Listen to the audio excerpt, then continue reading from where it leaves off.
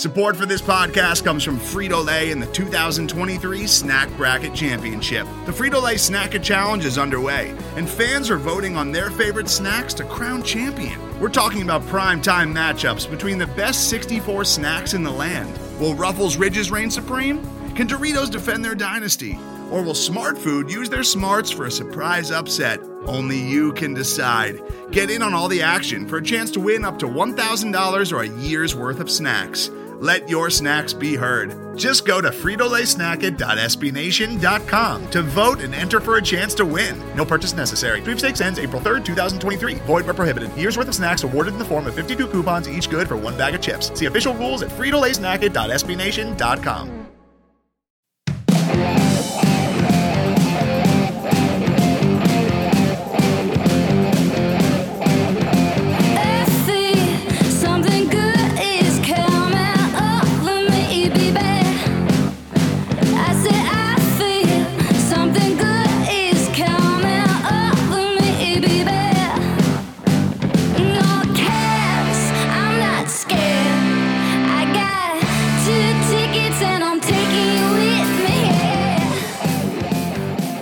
Welcome to the Cannon Cast, a weekly podcast from the Cannon, an SB Nation blog about the Columbus Blue Jackets. I am William Chase, joined tonight by Elaine Shercliffe. How's it going, Elaine? Hi, Will. How you doing? Good. And we're also joined by a special guest, John Haferman, the Executive Director of Columbus Ice Hockey Club. John, thank you so much for joining us. How are you tonight? Glad to be here. So we're going to go ahead and get started. So you're originally from Canada. What brought you to Columbus, Ohio? So it was family. My dad went to school at Capital. He's a pastor. His first parish was in Lethbridge, Alberta. My brother and I were born there. We've moved several times: Edmonton, Chicago, Ottawa, Bay City, Michigan, finally into Columbus. So I was actually going to school at Central Michigan University, and my family moved down here in 1983. You just never look back? Well, I was still going to school, so I was just visiting. But yeah, once I got out of school, I came down here in 1984. Tell us a little bit about the position you hold with the Columbus Ice Hockey Club and what's inspired you to start the program. So I wear all kinds of hats. When I first started, it was coach, bus driver, equipment manager, program director. Officially now I am called the executive director. Kind of what inspired me were two different things. First, I met a gentleman named Jeff Christian. I was on my way into the chiller with a group of kids. He was on his way out. He's an African-American gentleman and noticed that I had 12 kids of very diverse backgrounds. And so we passed each other a couple Saturdays in a row, and then he finally stopped me and asked me what I was doing. I said, we're doing a Learn to Skate program. He was working with the PAL program, Police Athletic League. And it was just kind of dying down. So he was having some issues about how he was going to continue his Learn to Play program. So we both kind of came to realize we wanted the same thing, to provide an opportunity for kids to be able, who couldn't afford to play hockey, be able to play hockey. The second thing was actually something that angered me.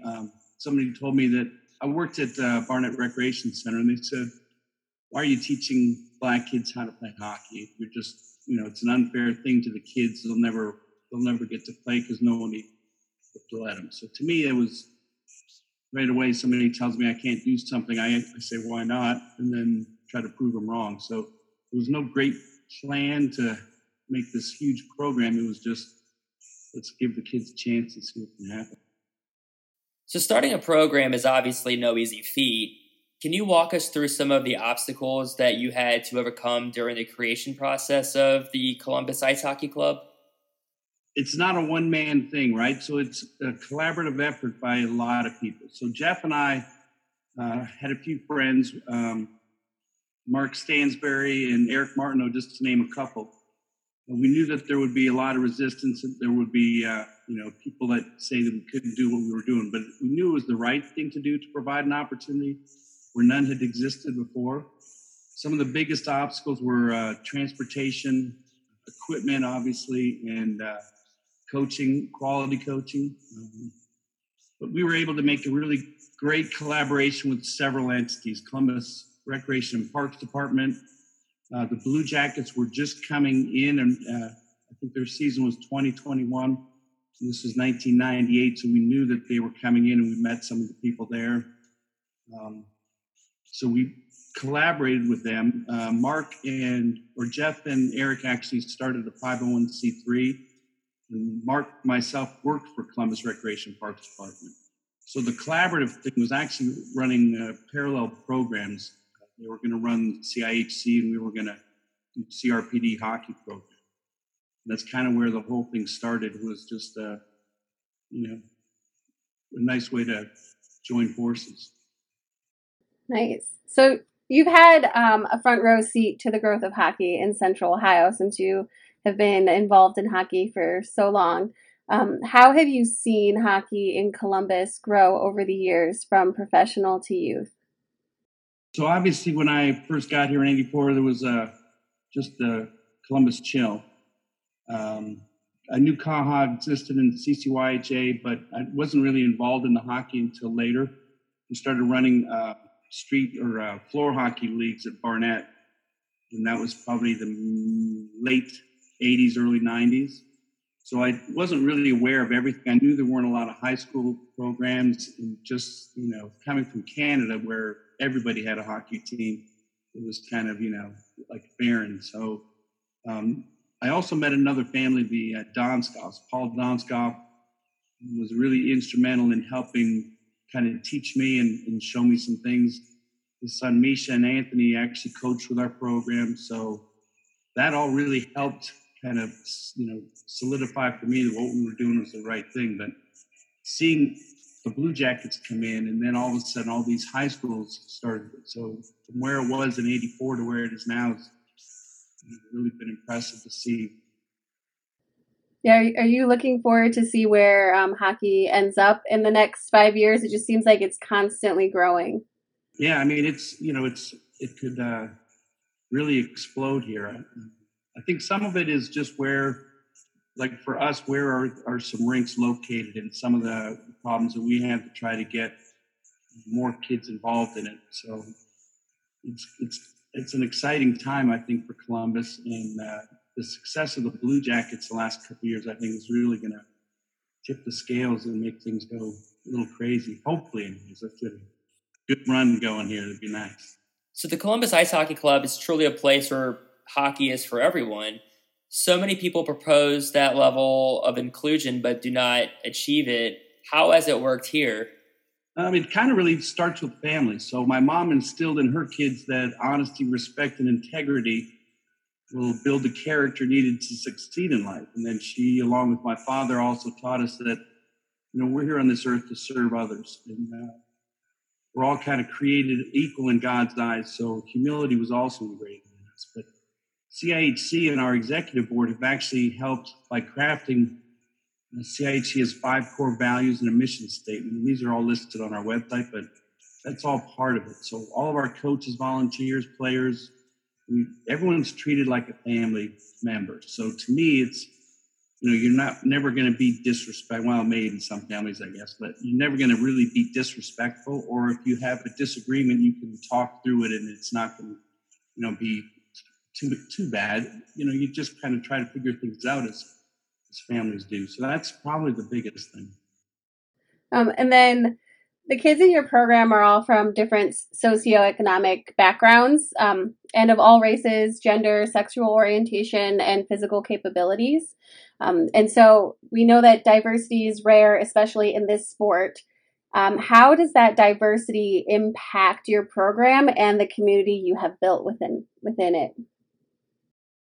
So it's kind of crazy. When we first started, we would have lots of diversity in the gym with the kids, and the kids don't know anything other than, hey, we're going to go play some hockey.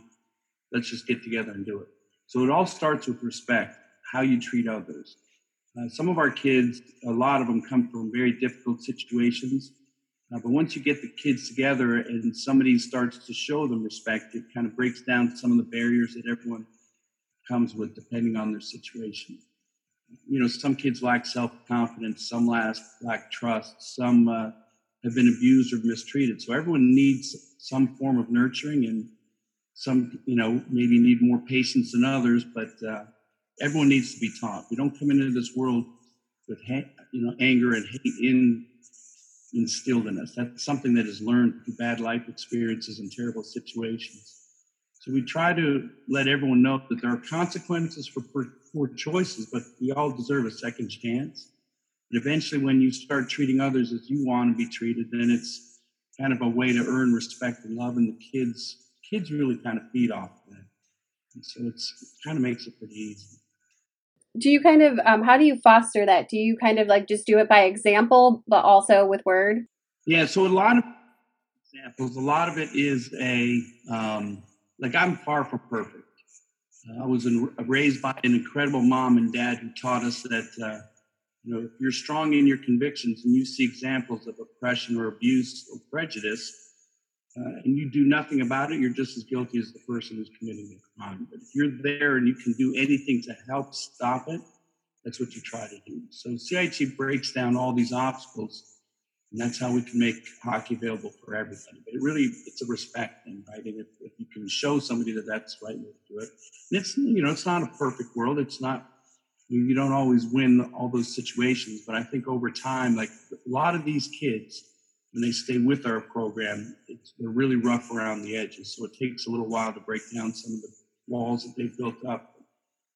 I think eventually if they stay with our program long enough, then they see that everyone is treated with a lot more respect than if you just show up for an hour to play hockey and then an hour game every week. We actually get to see the kids in our program almost every day because they're at the rec centers. So our engagement with the kids, there's a little bit more than just a standard hockey program. We are in the middle of a cultural revolution, but the quest for racial equality is not new for you or the Columbus Ice Hockey Club. Tell us about your beliefs in this area and how they have shaped you and how might they benefit others.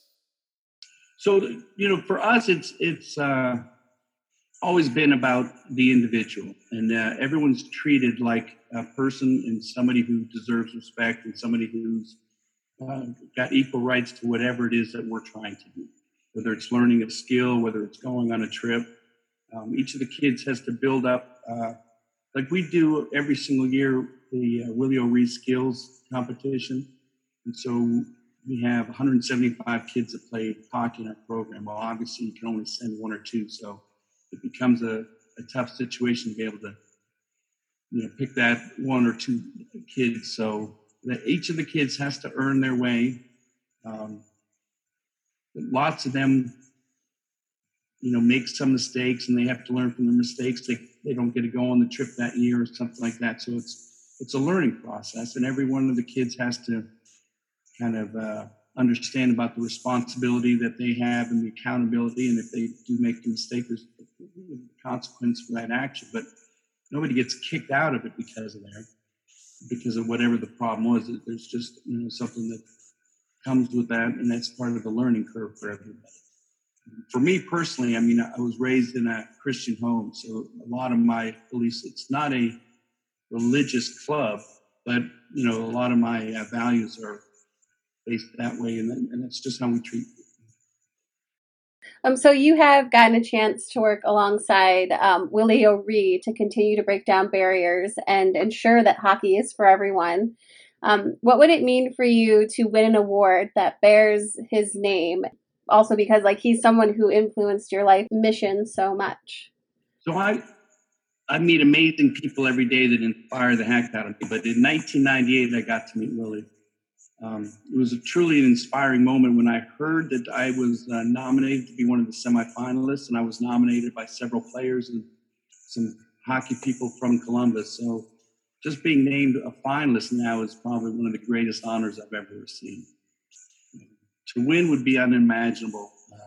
To me, I believe that I really only played a small part in helping build Columbus into a really great, inclusive hockey town. There's people like Mike and Kelly Finster from Ohio Sled Hockey. There's Chris Wensky and Todd Baum from the Blue Jacket Special Hockey. Brian Rosen from the Ohio Warriors Wounded Veterans. Those guys are doing tremendous work and have made great strides in helping further grow hockey in Columbus. And then J.D. Kershaw and the Blue Jackets Foundation, they play a much bigger role than we could ever do. Just some of the, I think over the years, it's like $1.5 million or some crazy number that they've given to local hockey programs. So I just, I'm proud to be a small part in all. Today's episode is brought to you by Cars.com.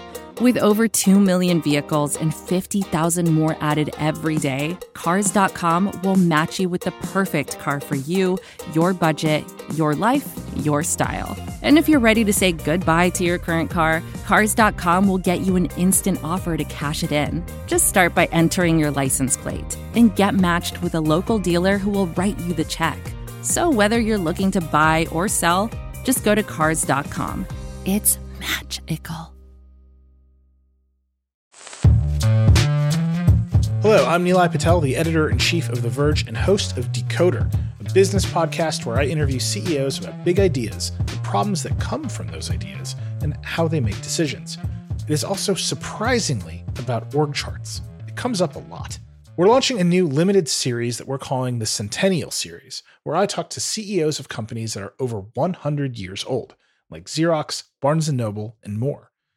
There's no 100-year-old company that's without its struggles, and it's been fascinating to talk to these CEOs about which parts of these companies' history are important and which parts they can let go. A little spoiler for you, if a company is over 100 years old, there's a lot of drama to talk about. It's been a good time. You can listen to the Centennial Series right in the Decoder feed. New episodes of Decoder are out on Tuesday, and the Centennial Series is out on Thursdays. Check it out. We think you're really going to like it. You can get it wherever you get your podcasts.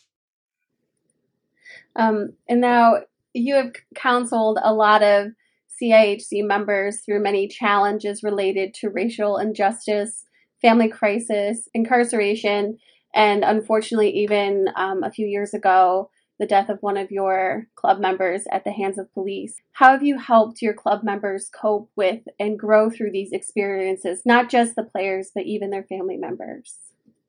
So that's, always tough. Life really throws a lot of curveballs at everybody. To me, it kind of comes down to the family and the values and everything. But, the biggest thing is sometimes, like when some of these things happen, it was the first time it had happened to somebody. So we're learning at the same time they're learning.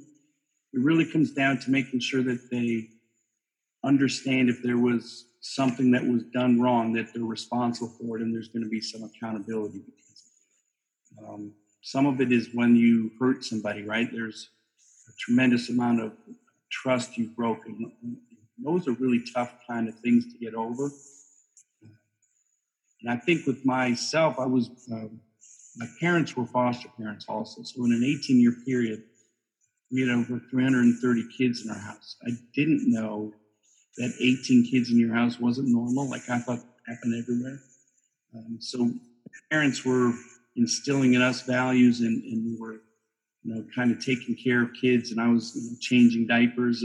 By the time I was 12, I was proficient at it. So it's pretty funny how some of your early experiences in life kind of help you farther down. But my mom was a family marriage counselor along with my dad. So just hearing how they, kind of treated people during these things. And one of the hardest things for me, my mom died at the age of 53 when I was 1992. So I was 32 years of age, and it really impacted me, obviously. But until then, I really didn't know what I wanted to do. And so when I went to the funeral, it was kind of hard. Like we had a really small church, and they moved the service to a larger church, and it was close to 5,000 people. Everyone came up and said, she always treated you like it was her best friend. Like every single person came up and said that's how she treated me. So to me, that's kind of impacted my life, where I started to realize, you meet somebody who's really has a story. Every person has a story, but we don't always spend the time to try to figure out what it is that they have to offer to the situation. So she really kind of just in how she lived her life taught me that. But it was kind of reaffirmed when I went to a funeral and I was feeling really down and everything, and all these people kept coming up and saying what a great person and inspiring person she was. So that kind of helped me kind of form what I wanted to try to do, and found some things where you see something wrong and you just want to go and help make it right. Yeah. Do you feel like your players that have come through the program have really embraced the idea of communicating with each other and helping each other through those hard times as well? Yeah, so I think the hardest part to try to build a program is the sustainability of it. So for me, some of the things that are kind of crazy, like I could have never thought that we could have had a program that would go 22 years in existence. Like it just didn't, register with me that that is possible.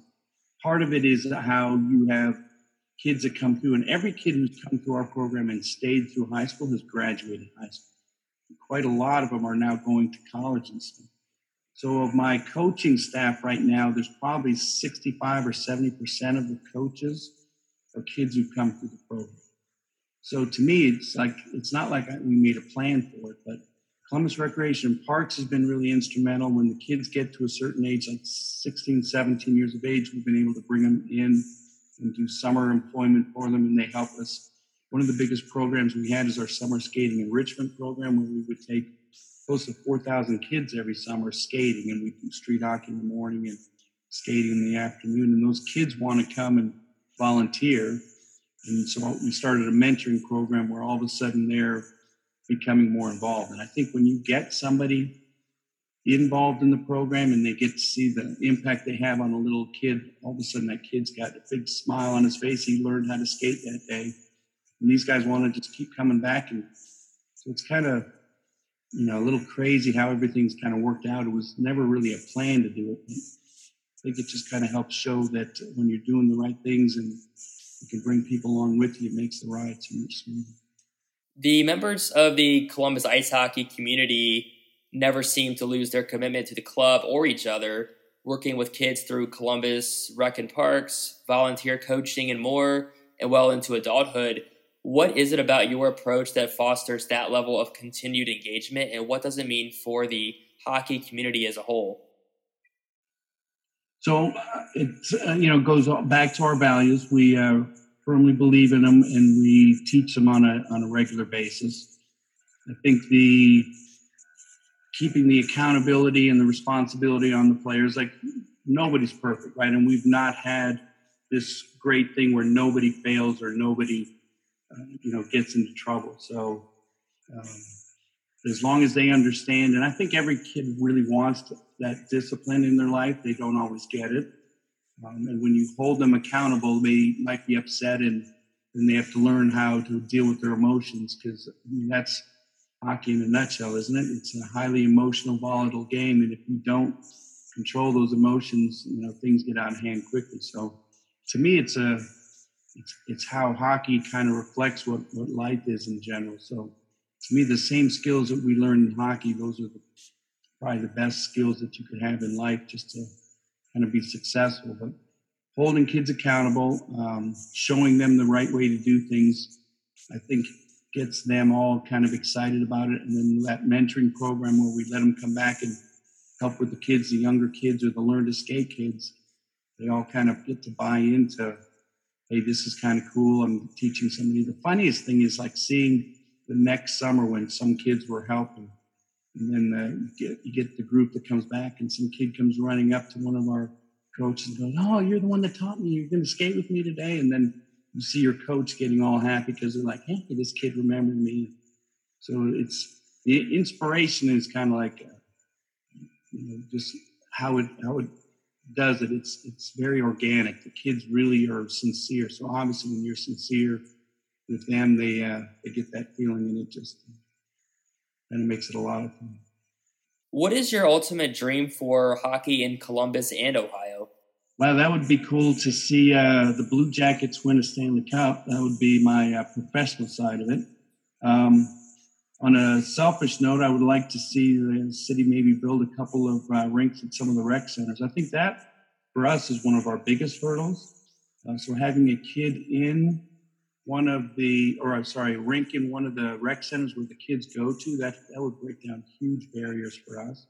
Because one of the biggest problems we have is having to go to a rec center, get the kids, take them to where the equipment is, and then take them to a rink. And so there's a lot of barriers that need to be broken down if we have a city rink in the rec centers. So that, that's what a dream is, right? Is something far-fetched. So let's try to throw that out there. That would be my biggest dream. I've heard people talk about things like equipment libraries. Is that something that you guys have considered doing, where people kind of like rent the equipment and then return it at the end of the season or after, like, because kids grow, kids grow so fast. Is that something you guys have considered, or is that just not a feasible thing? We actually have had an equipment bank for about 15 years. So the hockey community has donated to us almost every single year. We get equipment donated. The city actually has a equipment fund for us, so we get some new equipment every single year. And then USA Hockey has some grants. So we actually have an equipment bank located at one of the recreation centers, and we basically do that. So we'll either rent it, as long as they're in our program, they only pay one time for rental fee. And that's obviously the younger kids outgrow it before they outwear it. Once you get a little bit older, then sometimes that equipment does wear out. But we actually do that, and that is probably one of the best things that we did 10 or 15 years ago, was to create that, because that does break down one of our biggest hurdles, which is the equipment. Yeah, that's actually really cool. A few weeks ago, we had president of the Columbus Ice Hockey Club, Mike Watson, on to talk. Can you kind of talk about your connection with him and kind of how it is working with him? So there was a story that came out in the Dispatch October 23rd, 2006. And the gentleman who did the article asked me if I wanted to put in my personal cell phone. I'm like, yeah, I don't care. It's not going to be that big of a deal. I probably won't get any calls. So the very next morning at, I think it was about 8:15 in the morning, my phone rings. I'm like, I don't work till noon. So I'm like thinking, man, should I even get this? So I answer the call, and this guy says, hey, my name is Mike. I wanted to know, do you do hockey for 3-year-olds? So I thought it was pretty much a joke. So we actually had hockey, or learned to play was that night at Easton. So I said, yeah, well, just bring him out. I said, as long as this is a young man who wants to be on the ice and it's not you that wants him and he's, clinging to the board screaming that he doesn't want to go out there. I said, we'll just give it a shot and see what happens. So Mike shows up with Spence, and he buzzes around the rink for a little while and jumps off and had a blast, and it started our relationship. And it's actually been extremely successful. Mike takes care of all the business side, which is good for me because I'm not a business person. And we bounce ideas off each other on a daily basis. So this club in the last 7 years, 8, I don't know, now it's even longer. It's about 13 years now, 14 maybe. So it's been a relationship that has blossomed, and he's a very like-minded person, and he sees where we can continue to grow. So I don't think I would have been nearly as successful had I not met Mike that day. Yeah. Do you feel like it is important to create those kind of relationships so that the program continues? Absolutely. The succession plan has to be, like, as much as I would like to be here forever, we're not going to outlive this, and we want the program to go on and succeed. There's several people that always are wanting to get involved, and to us, that's what it's all been about. It's been about collaborative efforts with big picture people. So people who see what's really important, and not just, hey, you know what, I want to win a trophy for my kid this year. Where can I go coach? So it's really been cool to see everywhere we go how certain things, doors open, right? Opportunities end up happening, and you meet somebody, and next thing you know, another great opportunity happens. So Mike was definitely one of those opportunities that has made us grow tremendously over the last few years. Well, John, that's all we had for tonight. Thank you so much for taking the time to talk with us. It was definitely, really unique to talk with you about the Columbus Ice Hockey Club, and, talking about the Chiller reminded me of, growing up. I used to play hockey at the Chiller rinks, not quite on the league level, but just before that, kind of like those instructional classes. And, I used to go to Columbus Chill games all the time as well. So, it'd be really awesome to get back to Columbus and see all that. It'd be nice to just get on some ice again soon. I haven't played in forever, but it would be awesome to get back out there and play a little bit again. Yeah. Well, it's definitely a sport you can play forever, or at least, deep into your adult life. So it is, I keep telling them, the kids, it's not like you're done playing once high school's over. You guys get it. And Columbus is home to one of the largest adult leagues, so it's kind of cool too. This is great. I didn't know a ton about Columbus ice hockey, and for me, I love hearing the other programs in Columbus too, because how I met Mike was through the AAA, because I was interning, doing their social media in the beginning. I created all their social media, but so it's really nice to see the other sides of the hockey world, because I knew there was so much more, but I don't live in Columbus now, so I don't get to see it up close as much. So for me, it's like a whole new world. Well, I absolutely love being here. That's really cool is how I've heard so many people go, oh, wow, you get to be on that, because this podcast is reaching farther than I think you guys realize. It's pretty cool to. Wow, thank you so much for saying that. That's really awesome to hear. I've wondered kind of how far our reach is, so that's really awesome for you to say that. But yeah, thanks again. This was awesome to being able to talk with you. Well, I absolutely enjoyed it, so thank you so much for having me.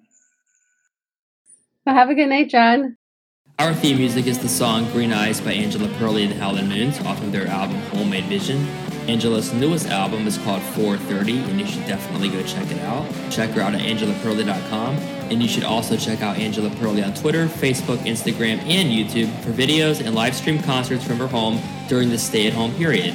Rate us and leave us a review on iTunes, and as always, we welcome your comments and questions. You can tweet at us at CBJ and comment on jacketscannon.com. From all of us at the Cannon, thank you for listening, and we will see you next week.